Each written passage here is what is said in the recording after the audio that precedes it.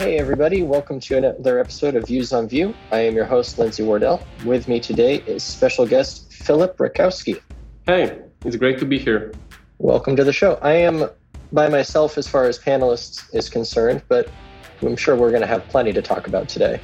Yeah, I think so too. Hey folks, do you love keeping track of what's going on in the Vue community? Maybe you're a little overwhelmed with all the new stuff.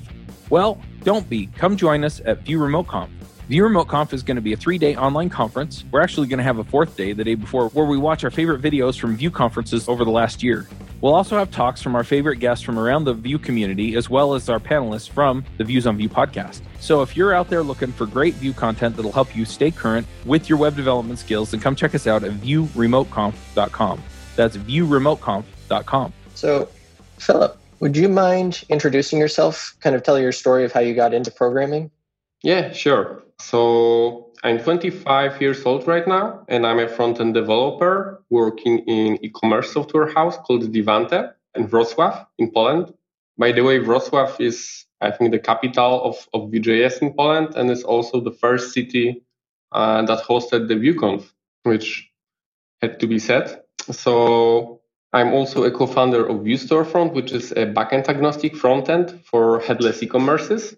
We'll talk a lot about this today, I think. And I also have set foundations for Vue component library called Storefront UI, which was later maintained and further developed by my colleagues from Divante and Vue community. One of them is Maya, which was recently your guest. So I started coding when I was 13 or even 12, something like that, and started earning money on it like 3 or 4 years later. So I started with what you see and what you get editors like Microsoft Front Page. And I think it was renamed to something else later. And around 18 or 19 years old, I started doing full-time freelancing with mostly WordPress and WooCommerce. And at some point after a few years, it felt very repetitive. So I started to look for some full-time job in a company that matches more or less my interests. And this is how I joined Divante, which is a company that I'm working at right now. So I actually worked at only one company in my whole career. Yeah, and that would be it, how I stepped into the programming. So I started very early, and I really enjoyed like hacking on things. And I think I started with C++, then did a little bit with PHP, but at that age it wasn't very advanced stuff. And then stepped into web development, which is like saying web development is a lot to if you compare it to what I've been doing, because I've mostly been doing CSS and HTML. And the serious web development, I think, started when I joined Divante, because previously I was mostly focusing on tools that were making me productive. I was also doing UX and UI for that. So I was more like a designer with technical skills than a developer. And when I joined Divante, I started to focus on the technical side. I think it sounds like we have a very similar past. I also started around when I was 12 years old. The difference being I wasn't smart enough to move it into freelancing as quickly as you did. I just created a community site and maintained it all myself without any income from it. Community site for what? It was a website based around a YouTube channel, and it was just for the community to come talk about everything. Nice. Was that successful? I think it was. I actually just put up a blog post on my blog about it recently, looking back at the stat counter that I had on there. We had in 2007 there were I think 30,000 page loads. Whoa! So it was pretty good. Yeah, this is a huge success. When I was young, my biggest accomplishment was, I think, making a website about cats. And I received some emails about that, so I was very excited. And like 1 or 2 years later, I discovered that all these emails were actually from my mom. So if you compare me to yourself, I think you were very, very successful. Well, thank you. So you said you got into more serious more serious front end later in your career. What got you into Vue specifically? So to understand this, I think I must give a little bit of background what happened when I joined Divante. So I joined Divante because I was a little bit bored of doing WooCommerce, because it's not that much of coding in there, especially if you consider like stuff like Divi or other visual editing tools for WordPress. So I decided that I want to become a professional programmer, and coding is something that gives me joy. So I joined Devante, and I joined the first projects in Devante that were on Magento, which is an e-commerce platform. And whoa, that wasn't what I was expecting, to be honest. So the developer experience was extremely painful for the front-end developer, because most of the e-commerce platform, I think, still focuses mostly on back-end developer experience. So if you're a front-end developer, you still need to deal with PHP, and you're very lucky if you have to deal with stuff like jQuery. You rarely work and don't even hear about front-end frameworks like Vue.js, Angular, or React. So I was a little bit disappointed at that time. So I told my boss about this, and they moved me to a SaaS product within Devante, which was based on AngularJS. And this SaaS product was called Open Loyalty, which is a SaaS loyalty platform. And that was enjoyable. I learned a lot, but it was still not e-commerce. So I really wanted to do e-commerce because I really like that. And together with my boss, Piotr, we actually, I think it started even earlier. So at the beginning in Devante, they had this idea of creating the headless storefront, because I wasn't the only one that wasn't satisfied with developer experience of Magento and other e-commerce platforms. So they started doing this headless frontend on React, but it turned out to be too complicated framework for backend developers, because as I said at the beginning, like most of the e-commerce developers have backend experience and backend background. And even if you're a front-end developer, you will specialize in backend sooner or later. So it's pretty hard for such people to transition into React.js. So we found it pretty hard to work with. And then I suggested that maybe we should pick Vue.js, because that was a framework that I really liked, even though it was almost 3 years ago, I think. So it was at the time of releasing version 2.0. So it was very, very early stage. And at that time, my boss tried to convince me to use Aurelia.js. So you could imagine what would happen if we picked this. But we decided to use Vue because it was very intuitive. It was very easy to learn. It was very easy to write in this. So I was a junior developer back then, and I had no problems in writing pretty complex solutions with it. My boss, Piotr, who was a backend developer, also grabbed it like within 1 or 2 days. So we started doing this. We really like that. We really like how fast you can code with Vue. And I think that's it. This is how VStorefront started. Very nice. I think that's often a story that we hear a lot, that people were trying to find a good front-end framework, and that Vue is just so easy to get started in. Does it match what you were hearing, what you were feeling at the time? Yes, exactly. And also, after working with AngularJS, I really liked the two-way data binding in there. It was simplifying a lot of things that I didn't like in JavaScript. And React.js wasn't giving me that.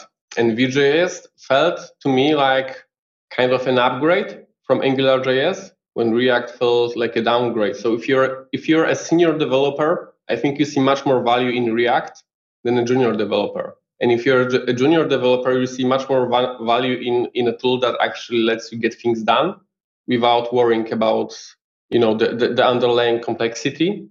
So I really liked Vue. We started writing in this, and we haven't stopped, which means that it proven itself. Right. Well, that's excellent. And so the tool that you built, is that what became Vue Storefront? Exactly. Cool. So we started 3 years ago. And we started as a simple boilerplate for headless e-commerces, but like a boilerplate that had a capability of being backend agnostic. So we had a front end, but then we also had a middleware. I think it's called anti-corruption layer, which means that we are actually, or like a gateway or something like this, we are collecting the data from different API endpoints, from different third-party services, and transforming the data formats to a common format that is accepted by VStorefront.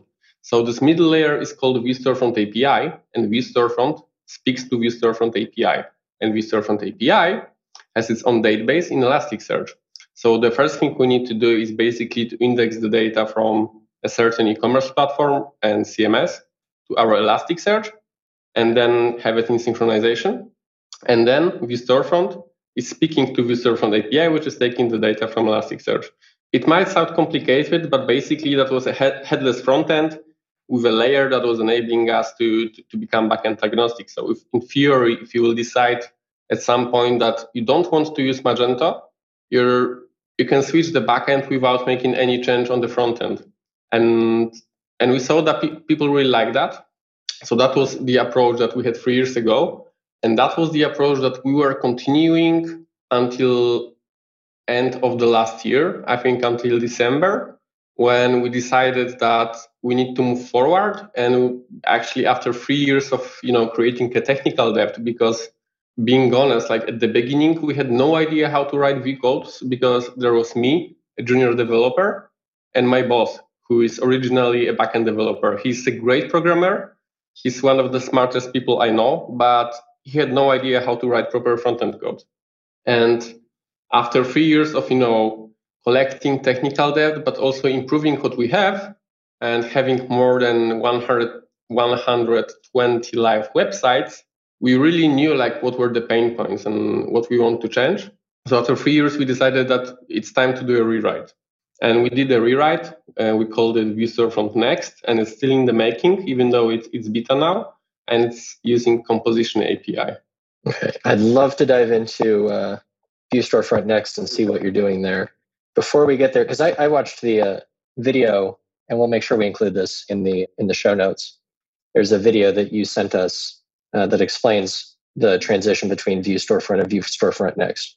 So, but before we get there, just to make sure I understand, if I'm using Magento, for example, like you were saying, and I wanted to switch to something like Shopify or WooCommerce or one of those other platforms, that would be fairly painless. Is that correct? Well, it depends on your definition of painless. But that's fair. Overall, yes. Yeah, overall, yes, especially for the front-end development. So as a front-end developer, our goal was to make front-end developers unaware of the backend. So backend developers can focus on what they're doing best, and front-end developers can focus on what they're doing best, because what was in the e-commerce landscape right until headless e-commerce was backend and front-end developers sharing the same code base and writing in the same files, PHP and HTML and CSS. And as you could imagine, that wasn't the best possible approach. Front-end developers was mad at backend developers because they were obviously adding a little bit of HTML and CSS, and that was usually rubbish. Backend developers were mad at front-end developers because obviously they were adding a little bit of PHP code, and it wasn't the best. That wasn't the best quality of code. So it wasn't productive, and it wasn't leading to a real quality. So the biggest benefit of headless e-commerce, I think, is the fact that what we are comfortable with. So as a front-end developer, I'm comfortable with front-end tooling. I can work on this, and I don't need actually to be aware of how backend is working and what is happening there. And the backend developer can also focus on what they're doing best and then just give me the data I need. So we have this very strict separation of concerns. And this is pretty amazing to me. Yeah, that sounds awesome. It's the same reason I like using something like Gridsome for my personal website. I'm able to just focus on the front end when I'm working on my blog, and I can just pull from whatever data source I need. And granted, like you said, there is some pain if you need to switch between them, but from the front end perspective, everything stays nice and consistent, which is excellent. I really like that. Exactly. And I also, at that time, I also discovered some awesome tools like Firebase or BAS. Back then, I think it's an acronym from Backend as a Service, but that was actually a website, BAS.com. I'm not sure if it's still on, but I really, really love that idea of having a backend totally separated and actually making whole database and all the endpoints in the visual UI. So as a front-end developer, I can focus only on the front-end experience, and I don't need to care about back-end experiences at all. And I can even set up my backend without knowing how it works. So that was pretty awesome. Yeah, that sounds great. So just a question. So you started working on this 3 years ago, and at this point you've acquired some technical debt. You're reevaluating how to move forward, which is what's leading to Vue Storefront Next. What are some of those changes that are coming with Vue Storefront Next? And maybe explain so that we understand why those changes solve the pain points. Like what was the thinking behind it as well? I want to. I know in the applications that I write, sometimes I'll write some code knowing that it's not exactly perfect. I'll see the pain points later and I'll reevaluate. I just want to see how you walked through that for some of the features that are coming in Vue Storefront Next. Yeah, sure. So when you're building a software that is meant to be a framework, because that was our goal, to make something that is actually an e-commerce framework. So right now it's pretty funny because actually we're e-commerce framework on top of Nuxt.js, which is Vue.js framework, and Vue.js is a framework on top of JavaScript. So it's like a framework in a framework in a framework. But when you're building a framework, it's extremely hard to design a good APIs, and because you have no idea how people will use it, and you need a lot of validation to actually make it right. So when we started doing this, and we were one of the first ones to do this, it was obvious that we will make a lot of mistakes in designing this API. And the first mistake that we have made is when we were making it as a boilerplate, we haven't thought about this division between the code that is upgradable and delivered by us and the project code that is maintained by people that are actually using Vue Storefront. So that was only a boilerplate that you are cloning from GitHub, and you can work on it. So later we divided it into two parts. So there was a core part, which was upgradable and which you shouldn't touch. And there was a team part, which is obviously like the project itself. But the problem is that the core part was exposing so many things because we had a mixin for every component. So when you have a cart component, we had a mixin that was actually enabling all the cart functionality. So the only thing that you need to do to have a working cart is actually use this mixin and then write the UI. Then we had Vuex on top of that, which was also a public API. We did server-side rendering by ourselves. We did the Webpack configuration by ourselves. We did caching by ourselves. So we did everything by ourselves. And the biggest issue of that was that we had to maintain all of this. So we're open source project and we weren't earning any money out from it at that time.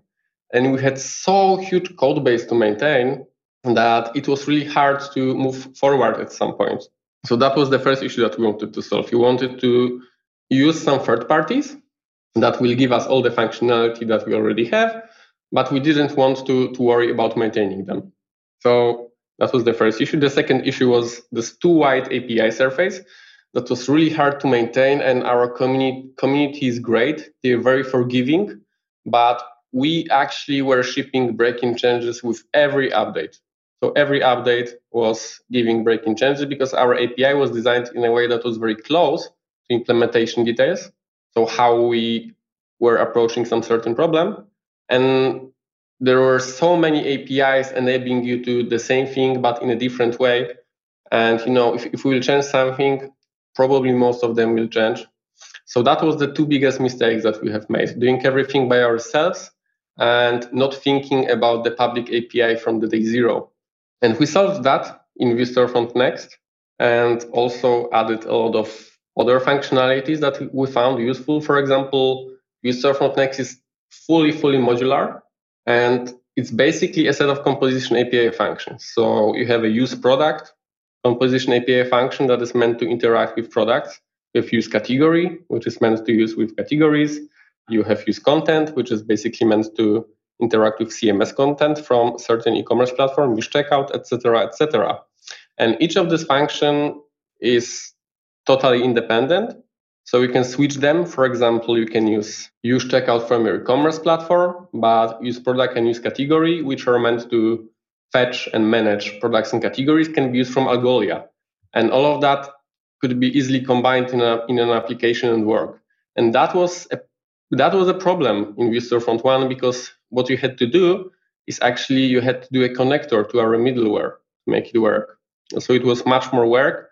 And the middleware itself was also a pain point for many developers because if you're building something that is targeting front-end developers, every Node.js work that they have to do or dealing with Elasticsearch, this is sometimes a deal breaker for them because they have no idea how to use it.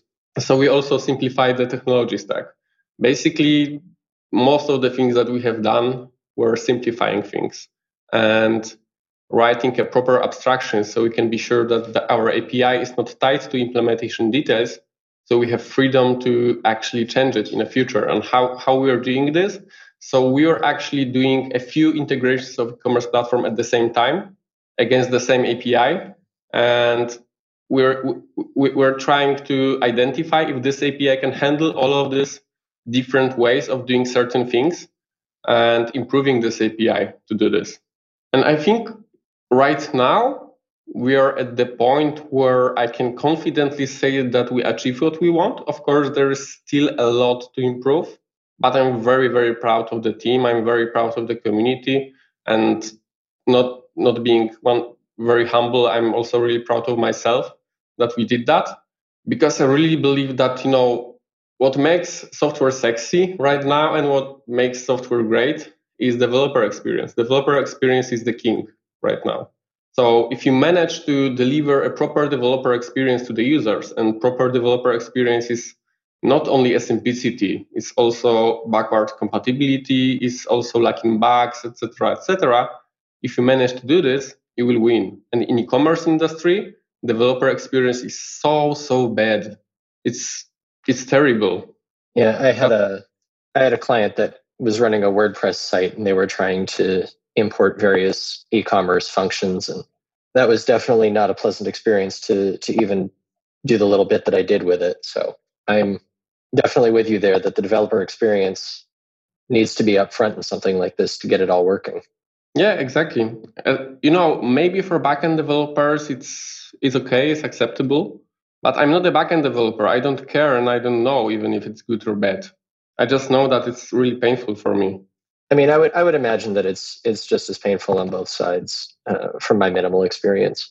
Okay. So yeah, I'm actually excited about this, and I want to go and set up an e-commerce store just so I can try out these new tools.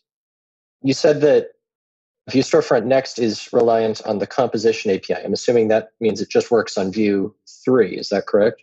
So we haven't tested it yet with Vue 3 because we made a lot of choices at the beginning that actually made it really, really hard for us to test it in Vue 3, but also made it overall really hard to us. So we started writing Vue Storefront Next, I think, in December and January of 2019 or 20. I don't remember exactly, but that was exactly the time where Composition API plugin for Vue 2 came out. So we decided, okay, so we want to be compatible with Composition API and Vue 3 also. The tool is solving our problem because previously we were using mixing. It didn't work very well. And also before we thought about using scope slots. It was a little bit better, but still wasn't solving the problem that we had. And Composition API was a perfect solution. It wasn't production ready at all, but we really hope that at the time of finishing Vue Storefront Next, it will be production ready. And well, it's not, because it was estimated to be production ready, I think, in March. And now we have July, and it's still far from being ready. But at least it's stable. It's more or less stable right now. But we haven't tested it with Vue 3 because we're using Next, and the Next is not enabling you to test Vue 3 right now. I know that they're very close to it because I'm in direct contact with Sebastian, with Puya, actually the whole Next.js team. They're very, very helpful, and we're good friends. So when they will release Vue 3 with Next, we will test it, and hopefully it will work. I'm pretty sure it will work because we really, really try to not do any hacks for Vue 2, to do it like really Vue 3 way.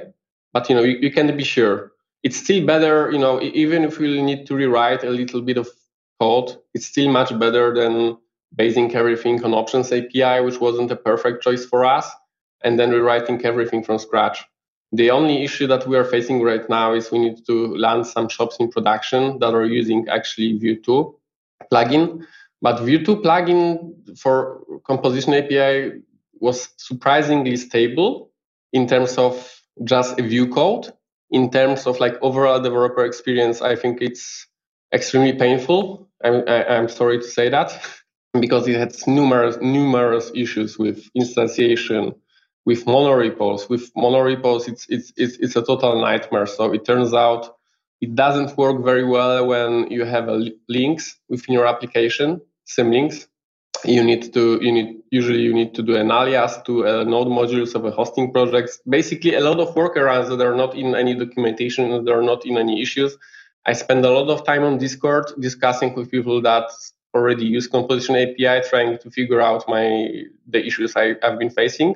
But another problem was making it work with server-side rendering. So at the time our clients needed this, Nuxt wasn't supporting server-side rendering for Vue 3 Composition API at all. And we didn't want to use Vuex because we knew that, with Composition API, Vuex is actually obsolete for most of the use cases. At least this is my personal opinion. Mm-hmm. So we had to implement our own server-side rendering for Nuxt.js and Composition API. And surprisingly, I'm not sure if it was influenced or not. I think it wasn't influenced by what we did, but the API that Nuxt.js came with recently, so UseFetch and stuff like that, is very similar to what we have, which helped us a lot to migrate. So, a lot of things that we had to think about, and a lot of workarounds that we had to make. But at the end of the day, I think it was worth it, because I feel very confident with using Composition API right now. And I'm very proud that we'll be probably one of the first ones to release very, very big projects on Vue 3 once it's stable. So, everything was a huge bet, but at the end of the day, I'm happy with it. Nice. And yeah, thinking about it, the Composition API makes perfect sense for an application like this, where you need to be able to pull in different functions depending on what your front end needs. And it can be fairly, like you said, agnostic to what the back end looks like, as long as it's hitting the storefront UI or the Vue store. Yeah, the storefront UI. I'm mixing up the two libraries now. Storefront UI middleware. That makes perfect sense. When I first started taking computer science classes in college, I thought programming was just a joke. In fact, I changed my major over to engineering and started doing computer engineering and chip design. Then I found Ruby and I fell in love. I love Ruby. It was my first real programming language where I dove deep and really learned how to make software that makes a difference for other people. Since then, and the way that we got started with DevChat.tv, we started a show called Ruby Rogues. It's currently in the 400s of episodes. We've talked to hundreds of people in the Ruby community, about the Ruby programming language, about Rails, and about what makes good programming. So if you're interested in Ruby Rogues, or you just want to hear a long series of experienced programmers talking about real problems, then go check out rubyrogues.com. From your perspective as a developer, how do you feel about the Composition API compared to the Options API? Do you feel like it was a comfortable switch between the two? I think you could approach it from many angles. Like when you don't have a specific need of reusing a lot of code across your application or shipping reusable code as a package, I think there's not that much of a difference, even though it really helps to organize your code better. But from the perspective of a developer that needs to do a lot of such things, and let's be honest, like most of the projects that are a little bit more complex than like a simple block or to-do list needs to do this, it's a major step forward, and I absolutely love it. It helps me so much. Like it brings so enjoyable developer experience, and it's so straightforward. It's such a good idea to expose all the internals of Vue components, but outside of Vue components, so you can have this reactivity anywhere you want. I really, really love that, and I think it will bring really amazing use cases to the whole Vue ecosystem, and also simplified a lot of things. Like previously, I had to use many tools for what I was doing. Previously, I was more or less tied to Nuxt, to Vuex or Vuex. I'm not sure what is the right pronunciation. And right now, the only thing I need to do is basically a Composition API. The only thing I need to use regarding Vue.js itself. Of course, you need to use all the other third-party tools like for internationalization and stuff like that. But like the bare minimum for a clean Vue.js application is composition API, and that's all. And that's enough actually to have a very clean architecture to write your own state management. It's really powerful. I didn't expect it to be so powerful. I haven't worked that much with composition API in Vue 3, and I think the developer experience is much better. I experienced some bugs in Vue 2, but the concept itself, it's absolutely amazing, and it's really smart. It's like React hooks, they were good, but combining this with Vue interactivity, reactivity, it's amazing. Seriously, love it. That's really good to hear. I've only played with it a little bit myself, as EvanU's been releasing various versions of the Vite tool. I've tried playing with that using the composition API as I can, but it didn't. Considering I'm just building a small example application, it's never given its full power to me. So that's really good to hear on a library like yours, or framework, like yours, that it really does provide that tremendous value that the Vue team was hoping for. Yes, definitely. By the way, you said you use Vite. What's your thoughts on it? I haven't got a chance to actually put my hands on it. I only read about it on Twitter, and it seems like also a huge step forward in developer experience. I think from a developer experience perspective, it is amazing. Just starting up the development server takes less than a second. It still has to do some compiling as it brings in the ES modules, so it puts it all into the browser properly. But starting up the system itself is near instantaneous. Working with everything is as you would expect. But to kind of paraphrase what EvanU said on Full Stack Radio, I believe, or he was interviewed by mixing up names again, Adam Wathan. The benefit is if you're looking at a single page of your application, all that needed to be compiled was that single page, because it's not running Webpack or anything in the background. It's just fetching the assets that you need for that page. And so as you navigate across your application, it might be pulling in more things, which for a developer experience is fine, because developers are constantly working and constantly needing hot module refresh anyway. And then at the end of the day, when you're ready to deploy, you can run a production build that I think runs through Rollup, and it's perfectly built into an application that can just be deployed as you normally would a Vue CLI application. So yeah. I'm very happy with it. I need to try this. Seems like a very good idea, especially considering the fact that I'm a big fan of using a raw source of a library instead of compiled version. But the issue with raw source is that, well, the development server setup could take a lot of time, like a lot. For Vue Storefront, we don't have that much code, but we're using raw source of most of the packages. Actually, we switched to ESM, so right now, just for the tree shaking, because using raw source was taking too much time.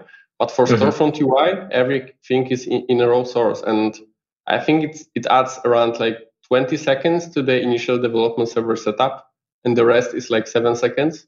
So you could imagine if we would all ship a raw source code like Mr. Larkin is advising, then you will be probably hitting your dev, then going to eat breakfast, and then coming back. And if your development server will die in the meantime, you can confidently go and take another meal. So yeah, that seems really cool. I need to try this, because this is one of my biggest pain points right now, and I haven't found a good way to fix this. I read numerous articles on how to optimize Webpack dev server, and I was unable to squeeze like maybe 10 or 15% of improvement. But if you have something that is bootstrapping for 30 seconds, it's not that much of an improvement. Right. Yeah, I definitely recommend checking out Vite then. It feels very nice and very quick to start up. Awesome. I'll check that. Well, cool. So on the topic of Vue Storefront next, we've talked a little bit about some of the features. Are there any features that you would like to highlight that are coming in that next release? So regarding the features specifically, we try to have at least of them as possible. What we wanted to focus on is to have a very, very clear and clean architecture that is actually enabling you to pick only what you need. So everything is reshakeable. And we try to put corresponding composition API functions in a way that is normally used within a page. So for example, when you have some functions that are depending on each other or are complementary, we try to use the functions that are usually used within the same page. When you have a category page, for example, you will probably use category, of course, and use product. So what we did is we tried to build it in a way that is complementary to itself, and also that is enabling you to more or less use only one or two composition API functions within a page, which makes it pretty easy to do a tree shaking, to do a proper code splitting, etc.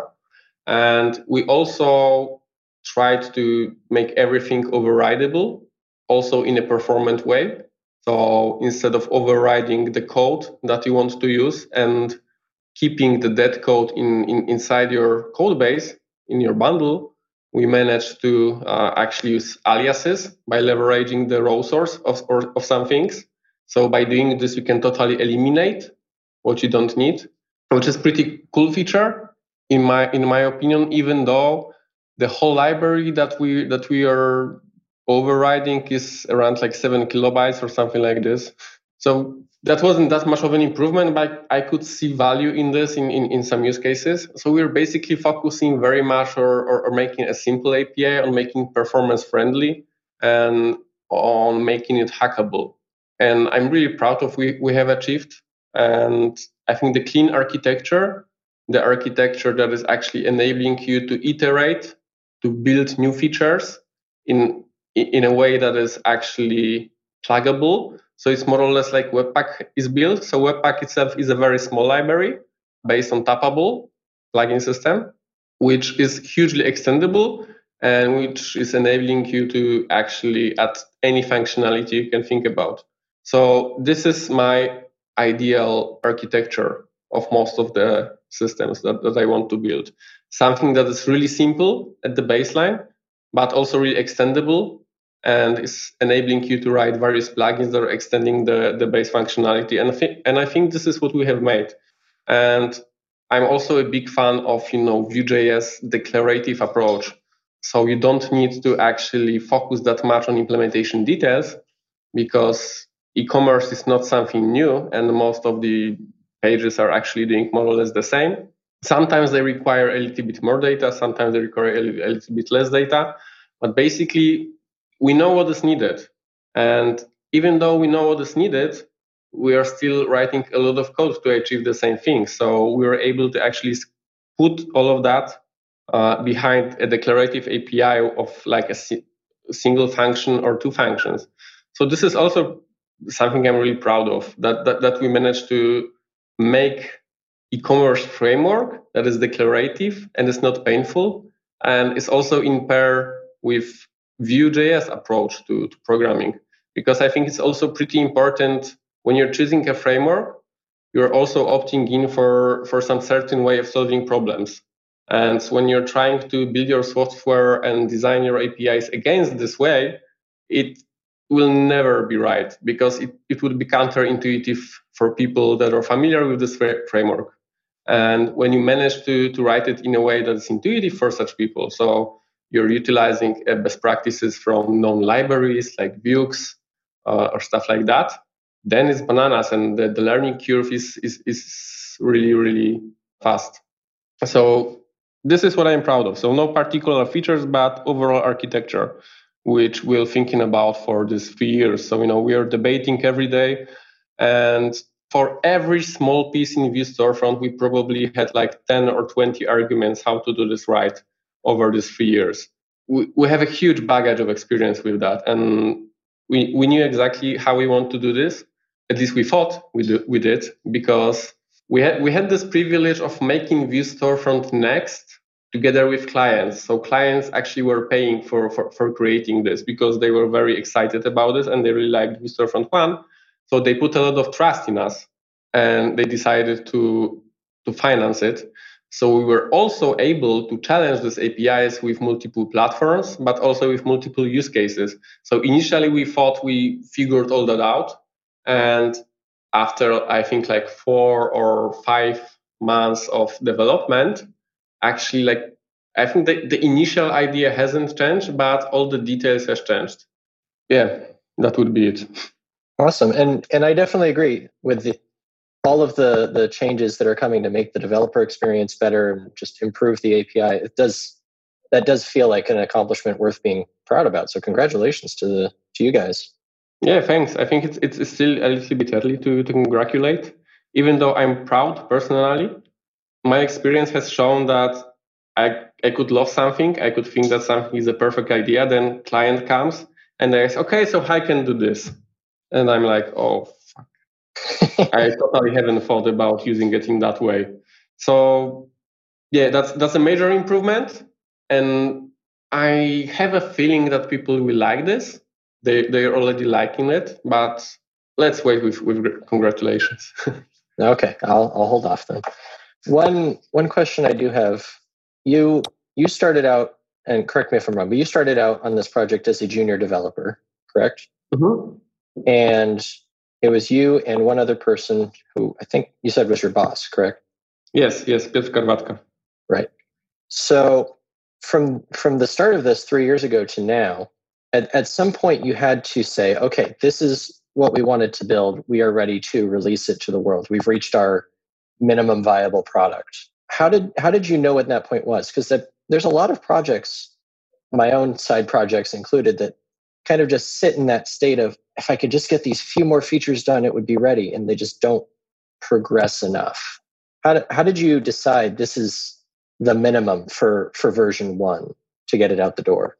Yeah, so like I think it depends. When you're releasing something that haven't got any community already, and that people won't pick and won't judge at the beginning. So actually when you're not React or something like that, I think you should release as early as possible. So it's kind of like against a common sense, because a common sense would say that you should release when it's ready.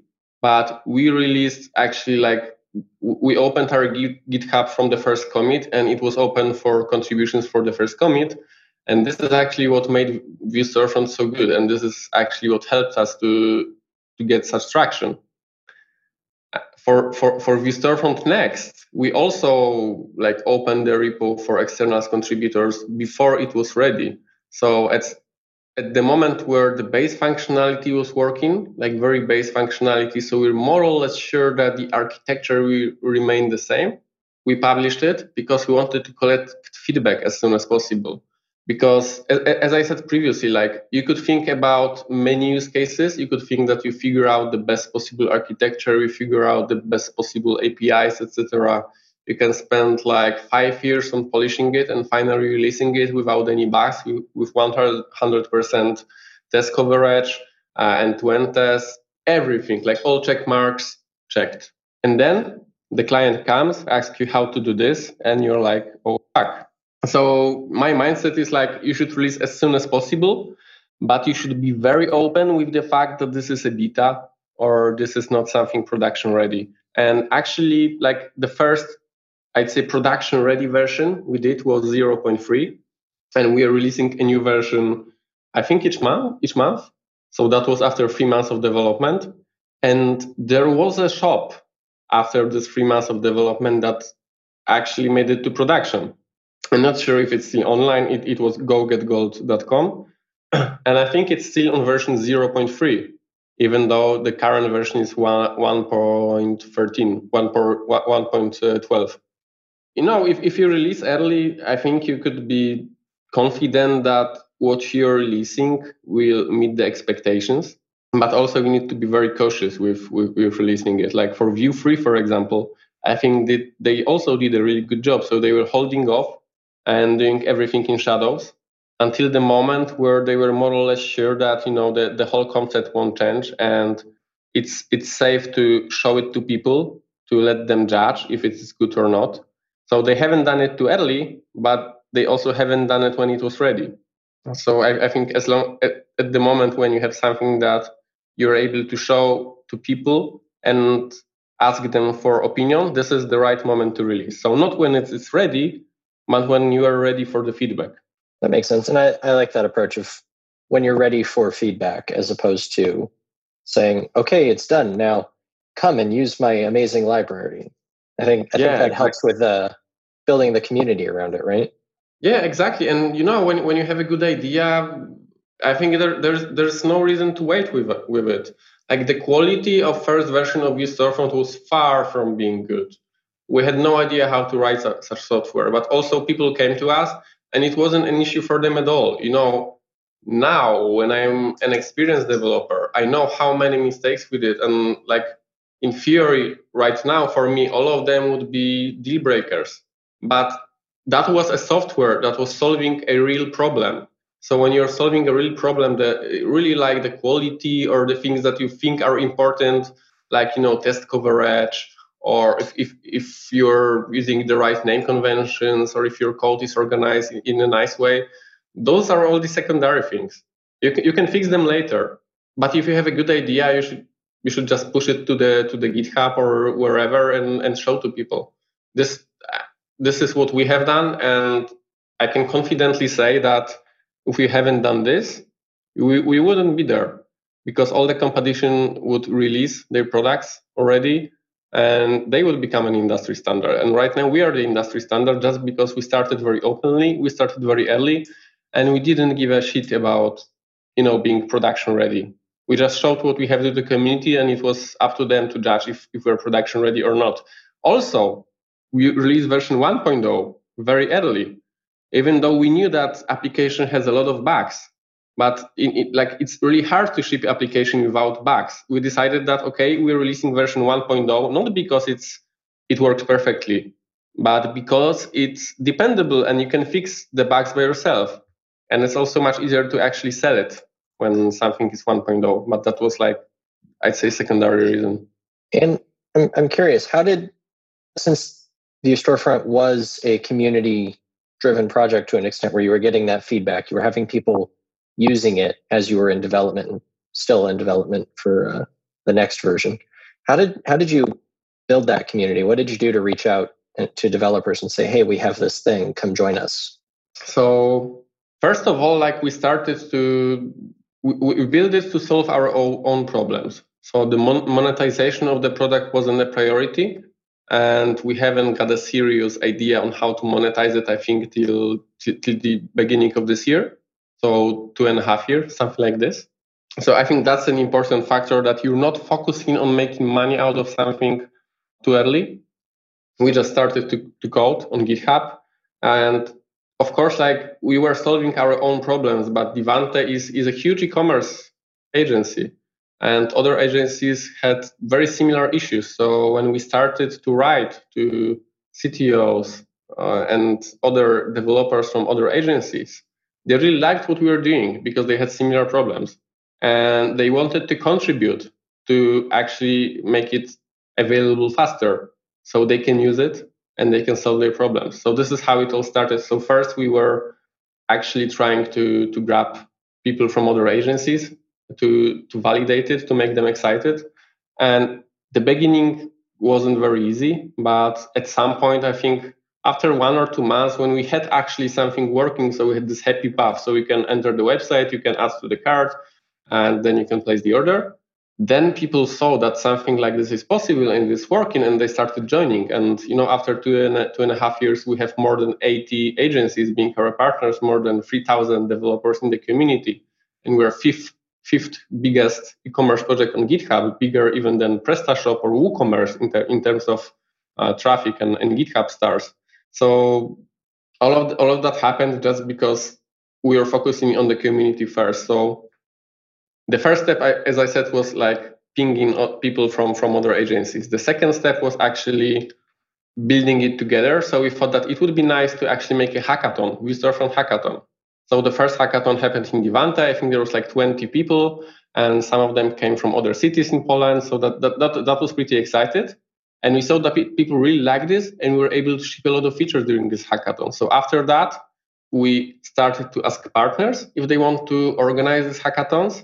And after some of hackathons, actually the partners themselves were asking us that they want to organize a hackathon. So someone from the core team were flying there, and making a quick workshop and introduction and then helping people. And actually, it was really successful. Like, I think we had more than 20 hackathons in 2018 and 19. So actually, at least a hackathon a month. So that was a lot all over the Europe, one in the New York. And, in each of them, there was at least 10, sometimes 20, sometimes 30 developers, most of them new to Vue Storefront. So this is how we are actually building local communities. At some point, also the partner agencies started to have talks during this hackathon. So that was actually a whole day hackathon / meetup. And so, the community itself was really engaged into the product, into the development, into the growth. And I think that was the most important factor. You need to be aware that e-commerce industry is very corporate. So there is not that much open source in it. I think Magento was the only platform that successfully managed to have an open source community. That is now being ruined after the acquisition of Adobe by Adobe. But apart from that, there was hardly no community. And also front-end developers weren't that much important, I think, for those platforms because of the reason I said at the beginning. So it was a good mix of being open, of willingness to build this community, to actually be everywhere, but also solving the problem. Because, you can try really hard, but if you're not solving the real problem, then it's pretty hard to build this community.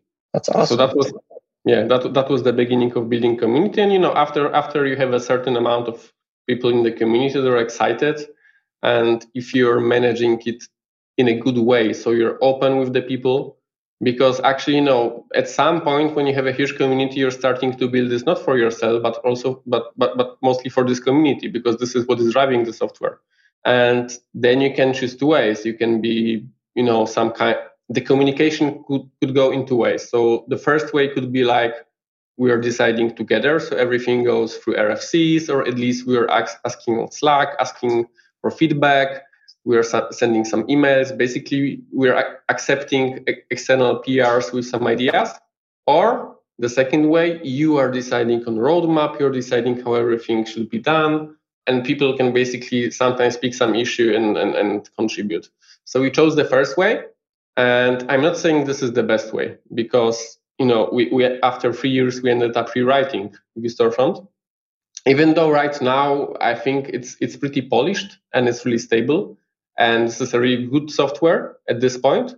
But also the front-end landscape has changed, and the way how we are writing the applications has changed during these 3 years. So we need to catch up to have the best possible developer experience.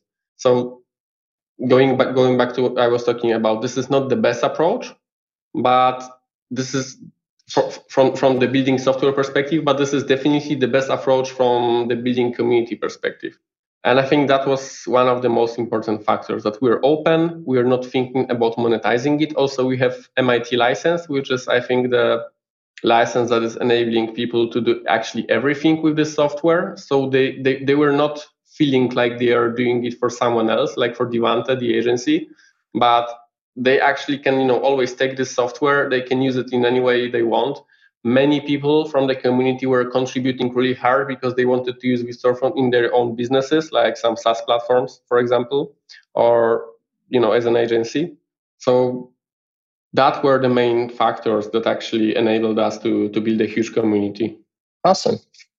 And yeah, from my perspective, if I was going to be building an open source project, I'd take it the same way and try to build up the community as much as possible. So you can also have the extra perspectives and the extra expertise that you might not have as the main developers. Yes, exactly. And at that time, it was pretty hard for us to enter Vue.js community because we didn't know anyone. And the first conference we came to, Vue.js Amsterdam, I think, together with my boss, we didn't know anyone. And, it was really hard to connect to people. We spotted even you somewhere, and, we tried to show him Vue Storefront, but, he was really busy. Everyone wanted something from here. So he was like, oh, nice. And just this.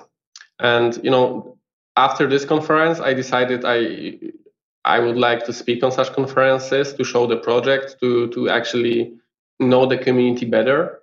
And now when I know more people, and now when I, feel comfortable within this community. It's much easier to build this community from scratch. So for Storefront UI, I think we were building this community from scratch, and there was no clear transition like from vStorefront community to Storefront UI community, because even though those two projects were complementary, they were addressing more or less different types of developers at that time.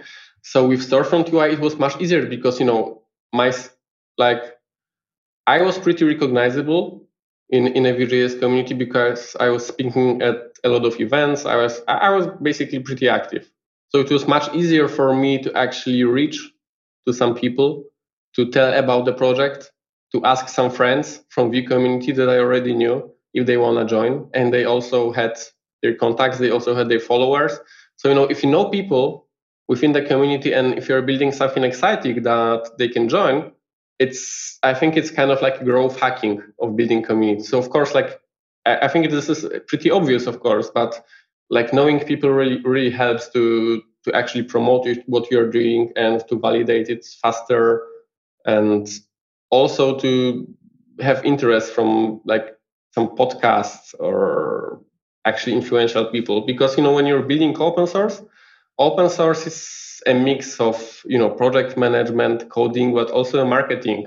And you can't be successful if you don't do the marketing right, because obviously if you're building a great tool, people will use it and will be happy with that. But if you can't promote it right, you will end up with a very small code base, which will be a huge loss for your project, because you have built something amazing, and to make it a standard or to make it actually used by many people, you need to reach to these people. So you need some marketing skills. Yeah. So those are sorry, go ahead. Yeah, I was just saying that there are two approaches. You can do this from scratch when you don't know anyone, and when you actually have friends in the community, you can ask friends to share it. You can ask friends to join, and that really helps to to quickly validate the project, and also to have very, very good developers on board. Like for Storefront UI, I was just asking on Twitter. I was also asking some people I know to join. So Maya has joined, and Don Nico has joined. Also other people from not known that much in the community, but also very helpful. So we had Eddie, who was kind of like a master of automation. He's a really, really good developer. So if you know people, it's just much easier. But it doesn't mean that if you're a developer from nowhere and you don't know anyone, and if you build a great tool, it can't be popular. It just takes a little bit more time. With Storefront UI, we actually made it pretty popular within half a year. Of course, for the niche that we were building it for. And for vStorefront, it took us, I think, around 2.5 years to reach the point where we are more or less recognizable. So that's the difference between building something from scratch when you don't know anyone, and building something when you're already a part of the community. That's some great advice. Thank you so much for sharing all that. Yeah, I learned it in a very pleasurable way, I'd say. Yeah. Well, awesome. Thank you so much for joining us today. It's been great talking to you today, Philip. Yeah, I have the same feeling. It was great talking with you. And I really hope we'll be able to do this again. Maybe not even in a podcast, but someday. I definitely agree. Are you freelancing or moonlighting? Or maybe you've thought about going out on your own? Every week, we have a group of developers at various stages of the freelancing journey on the Freelancer Show to talk about becoming better at freelancing. We also bring in experts to talk about marketing, SEO, and delivering high quality to clients. So if you're interested in going freelance or you are freelance, check it out at freelancershow.com. So at this point, we'll move into picks. And for those new to the show, picks are just things that we like, that we want to share. It doesn't have to be tech related. So Philip, you just spent a good chunk of time talking. I'll go first, and then I'll let you share your pick, if that's all right. Yeah, I'm curious. So my first pick, I realized we were just talking about how Vuex is not necessarily required anymore with the Vue Composition API, but I have recently been playing with Vuex ORM. For those who don't know, it's a library that allows for kind of treating your Vuex store as a local database on the client. You're able to just insert objects into different tables. Essentially, they're broken out by entities. It helps manage if you have nested item. So if you have a user with a list of posts, it'll break out the posts into its own list, and then you can reference the posts directly. It's pretty nice. But specifically, my pick today is a plugin for it that adds Axios into the plugin itself. So the example they give on the front page is if you have a user and you need to go and fetch the list of users from your API, you can do user.api.get and the URL. It will then reach out using Axios, grab that data, and then store it in Vuex for you. So with a single command, you can do a whole bunch of functionality. And it's really extensible. I've been working on a side project that has something similar, but I need to be updating company list and the jobs associated to them and the employees at that company and how they all relate together. It's been really nice to work with. So that's my first one, Vuex ORM plugin for Axios. The second pick I have today is a children's book. It is called Frindle by Andrew Clements. I read this myself as a kid, and recently I've been listening to it as an audiobook with my 4-year-old, and she absolutely loves it. It follows a 5th grader who decides to invent a new word for a pen, all based on the concept from his language arts teacher that words have meaning because we say they do. So it's a pretty cool adventure of how this 5th grader invents a word that eventually becomes pretty popular. Those are my 2 picks. Philip, so the first one I knew about. The second one I need to check. It's pretty good. Yeah, it's not that long a book. I just got it as an audiobook so we can listen to it together and talk at the same time as it's going. It's been pretty nice. Cool. Nice. I will definitely check that once I have some free time for that. So yeah. I think I will be a little bit boring here because my picks are work related. But as I'm right now changing a little bit my responsibilities, so from the development to more like a development management or something like this, I found it was really challenging because it's not actually a promotion. It's more like totally changing your career, and it's sometimes even useless. Like your previous knowledge is sometimes useless. So you need to learn a lot from scratch, and you think that you know a lot because you participated in all this management stuff. But the reality is that you only learn how to act, but you haven't learned actually all the behind the scenes, like why people are acting like this, or how to be a good leader and how to be on the other side. So it's very easy to actually get tempted by all these coaches and I'd say motivational speakers that are telling you that you need to work as hard as possible. You need to squeeze everything from yourself. Work-life balance is overrated, etc. And for a pretty long time, I thought it's like that. So I need to build a culture, and I need to actually make people confident with working overtime, and I need to make myself comfortable with it.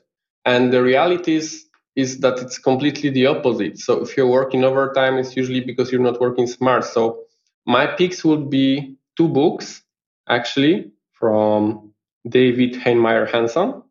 The first one is Rework, which is like totally amazing. So this book is actually telling you how to run a company that is driven by common sense, not by hype or the way that we are creating companies right now. So every company right now needs to be backed by a huge VC. Every company right now needs to scale to be as big as possible. Every company is meant to be a unicorn, etc. And it's very easy to go with this narration, even though this is not actually the meaning of a successful company.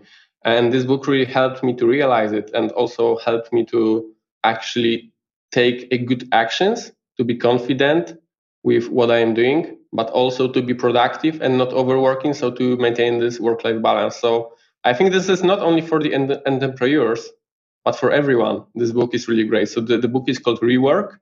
And he recently also wrote a book, It Doesn't Need to Be Crazy at Work, which focuses much more on like getting things done without sacrificing your work-life balance, so actually your private life.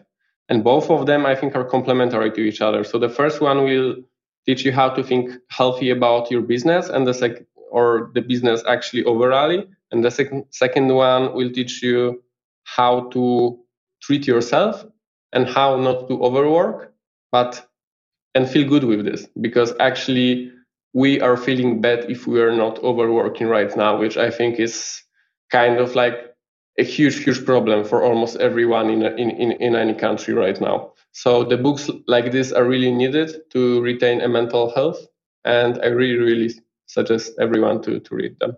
I will add my voice to It Doesn't Have to Be Crazy at Work. I have listened to that one as an audiobook a few times. It is excellent. I haven't listened to Rework yet, so I'm going to check that one out next. Yeah, definitely you should. I think it's a bestseller as well. And I think at that time it was the most popular book of this guy. Yeah, I'm definitely going to check this out. All right. Thank you again, Philip, for joining us. Is there a way that people can reach out to you if they have any questions or just want to follow up on any of the topics we discussed? Yeah, sure. So like my DMs on my Twitter are open. So my handle is Phil Rakowski. I'm posting mostly about Vue 3, Vue Storefront, Vue Performance. So if this is something that is interesting you can follow me, and my DMs are open. So if you don't want to follow me, but just want to ask me something, feel free. Awesome. And I hope you all enjoyed this episode. I know I did. This one was great. If you'd like to listen to other episodes of Views on Vue, you can find us at viewsonvue.com or at devchat.tv. You can follow us as well on Twitter at viewsonvue, or you can reach out to me at Yagabush. I'll make sure that's all in the show notes as well. Hope you have a good day, and see you next week. Thanks you very much for having me. Bye-bye. Bandwidth for this segment is provided by CacheFly, the world's fastest CDN. Deliver your content fast with CacheFly. Visit CacheFly.com to learn more.